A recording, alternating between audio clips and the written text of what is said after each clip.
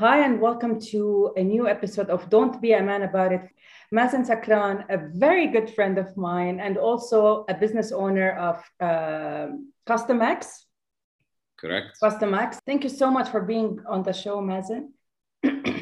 Thank you, Rahaf. It's a pleasure to be on the show. And honestly, this is the first time I am ever going to be asked about fatherhood. So I don't know how it will go. You made me laugh so much when you said, Rahaf, no one ever asked me about my fatherhood. Exactly. So let's see. I don't know what to expect, but I'll be as open as I can. Well, let's start from asking you, how is your heart doing today? My heart? Your heart.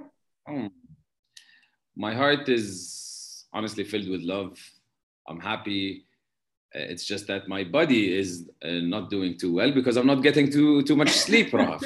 For example, yesterday I just had literally 2 hours of sleep. So it is something that changes depending, of course, I think on the child that you have and their sleeping patterns. But to answer your question, my heart is doing great. There's a lot to be happy about, a lot to love and to be loved as well. And of course, being a father is one thing that really changed that drastically. I love that. I love that. I love everything that is revolved around love, because at the end of the day, I believe that when you do things out of love, you can overcome anything that comes your way, right? Absolutely. I mean, I would remember, like, before being a father, on a day like this, on a Monday, you have a busy week and you just slept 2 hours. I would have probably been in a bad mood, right. Not super excited. Something that naturally in my chemicals, I don't know, but it just gives me the power, the energy to wake up and spend some time with my baby and, go to the office and try to do better than what I did yesterday. And of course, come back to my baby later on. It's just something that I can't explain, and just, it pushes me and gives me energy, and I just love it. So let's start from here. That's a beautiful thing to highlight, because many men say, and they can swear by the change that happens to them from before being fathers to after. There's some sort of transition or transformation that men go through. So how was that experience for you, before Gigi, after Gigi? When it comes to, you mean mental health and your energy? Everything, and the way, yes, your lifestyle, the way you do things as Mazen, what has changed for you? And there's one thing I would like to highlight, Rahaf, and I am no expert at fatherhood, but I'm going to talk from my perspective and from my experience. Yeah. But yes, I talked a lot about love, and that's amazing. But I'm also human, and I think, just like how mothers are not immune to depression when they're maybe pregnant or when they give birth, I also think, and maybe changing much now, is that men are not immune as well to depression. So I do go through a lot of anxiety, whether it's before or after. Whether you're thinking about the future, thinking about the financials, thinking about the responsibility. For example, from my experience, the first 12 months I was super protective. And, I was struggling inside. Like I wanted to not be protective, but my mind was naturally being overprotective. I'm much better now, but that's something I never thought I would be. Like, I remember when I used to see my friends with their kids, I was like, why are you so concerned? Let them fall, let them play, let them, and it was very easy to say it, but when I experienced it, I could not. And one thing I think partners need to work on is to really understand their partner. It's like, if he or she is overprotective, man, just let it be. And it got to my nerves, specifically from people around me in my family and not my partner, where they were always pointing fingers at me. It's like, Mazen, you're too overprotective. I was like, so I am. Let me be. And this is I think the first thing that comes to mind, Rahaf, to me, is like, what changed. I was never overprotective, and whether it was for my life or my siblings or my loved ones, but with my child, it just totally changed. So you came to learn new things about yourself. Absolutely. And let's go back, because yes, women do go through this postpartum depression after they give birth. Did you go through that? Yani, you mentioned something about the anxiety, the things, the behaviors that has changed, but did you go through a parental depression? Before I answer that question, first of all, I want to show out a lot of love and support to every single woman that goes through this. And, 9 months is just something I personally cannot do. So with pregnancy, and I really shout out to every single mom out there that went through it. So much respect, because it's not easy. And to answer your question, Rahaf, I did, obviously. And I'm thinking even before becoming a father, like when my wife was pregnant, I did have a lot of anxiety.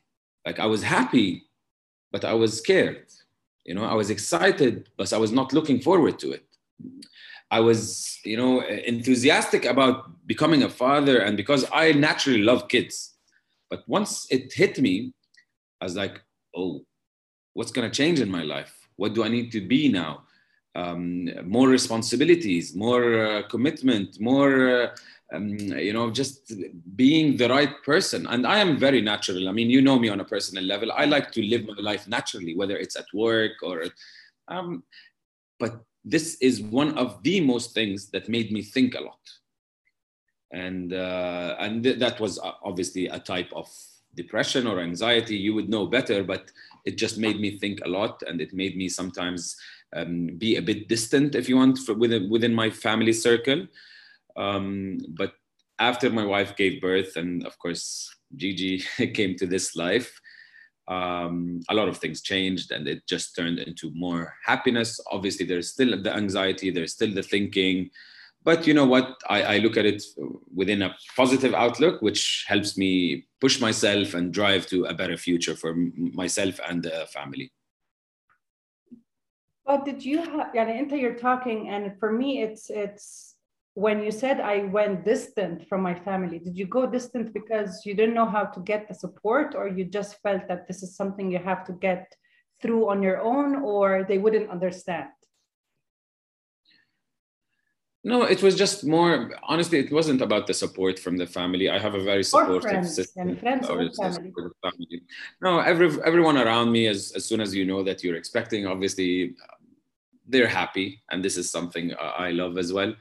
But it was just Mazen and Mazen inside, if that makes sense. Yeah, it was just an internal struggle where, like at some point in time in my life, I was always saying, I don't want kids, and I was, even when I was younger, I was saying, I don't want to even get married.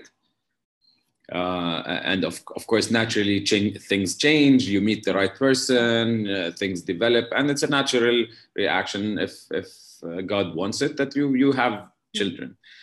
And for the first 5 years of our marriage, we had no kids. And when I had Gigi, it just made me, maybe distant is the wrong word, but it made me think of things I never thought of. And I just did not want to let anybody down. And that's how I felt. I was running away from the problem. I was not talking about it with my wife. I'm not talking about it with my family. And then I realized that I am going through some kind of depression.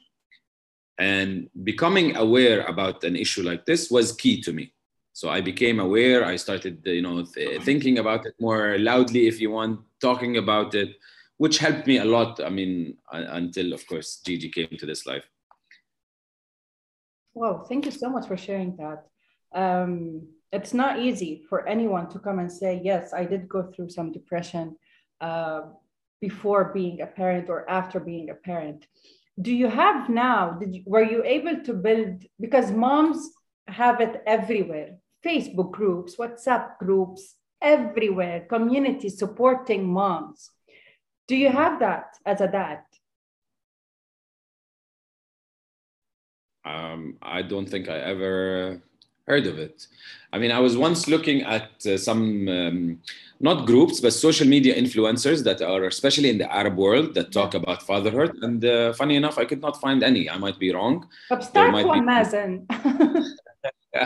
Yeah, I don't know about that, but honestly, I was looking forward to follow someone in the Arab world that talks about fatherhood, some of the issues, what needs to be done, what's right, what's wrong, and or just from their Yeah. experience.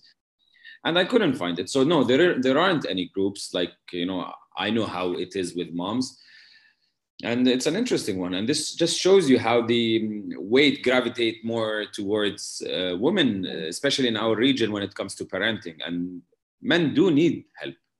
Absolutely.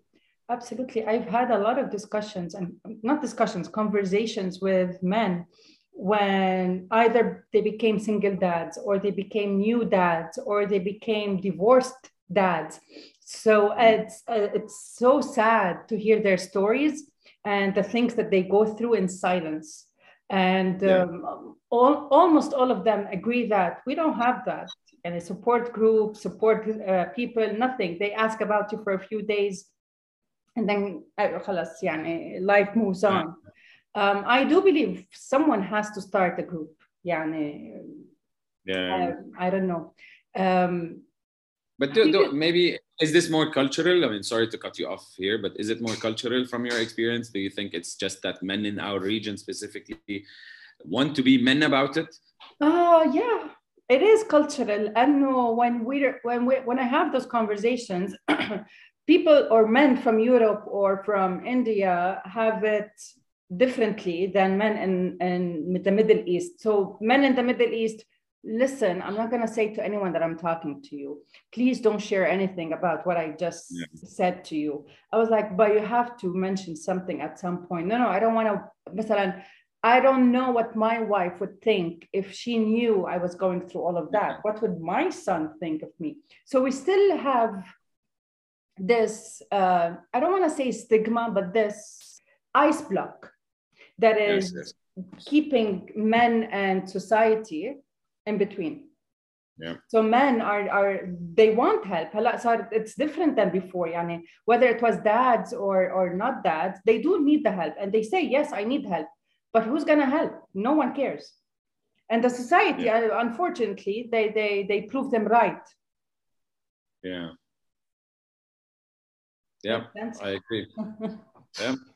It's interesting. I mean, a lot of men need help because honestly, everyone can be a father or a mother, but not everyone can be a dad or a mom.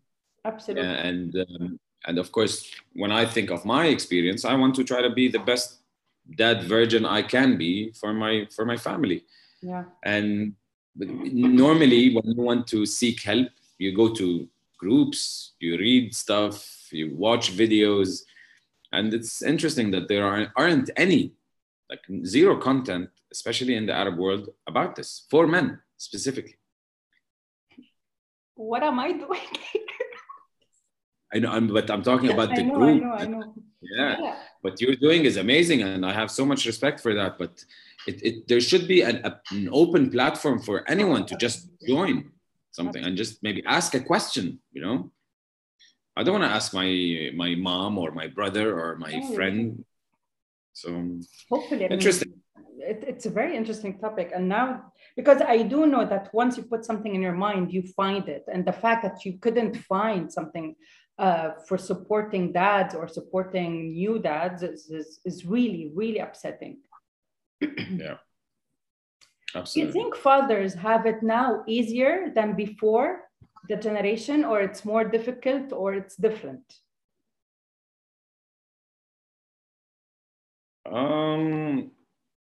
I think it's changing a lot, and especially I'm going to talk about my experience and of course what I see around me. But I just feel like, and something I keep reminding myself of is that our kids did not decide to come to this world. We decided to get them.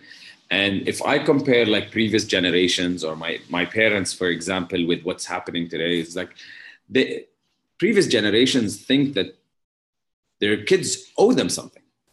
Oof. I'm your father, I'm your mom, you have to listen to me, you have to do this. Yeah. I know, and what's good for you. Yeah, exactly. And this is changing a lot. So I keep on reminding myself is that Mazen, you decided to bring in this beautiful girl to this beautiful world. You just you're gonna help her grow, whether it's physically, emotionally, psychologically, to have the best future that she is going to have. She owes me nothing. And this is something I keep on reminding myself, because I used to see it from our parents. And, you know, I just did not like it back then. And now I'm just more aware, and this changed a lot. So I don't know if it is better or worse, like to answer your question, but I think there's no right or wrong. There's just times are changing. And the fact that we had to go through so many things because of our parents' decisions, it wasn't easy. So why not try new approaches, right? Absolutely. I mean, don't get me wrong. Of course, I respect and support and listen to my parents, but it's just that I don't want to have that assertive personality on my child. I want to be just a platform to help her grow and you know, support her to get and be whatever she wants. And I wish my parents were like that. You know, I have a supportive family. Again, don't get me wrong, but it was just more. It was always hierarchical. You've got a parent and you've got a child. You have to listen to me every single time. And that's something that definitely changed, and I am adopting. I get it. No, thank you. Thank you for doing that. But let's speak about you and Gigi. I know that you're someone who loves rituals. What is your favorite ritual to do with Gigi? Okay, my favorite ritual is probably our Sunday morning's breakfast. Okay.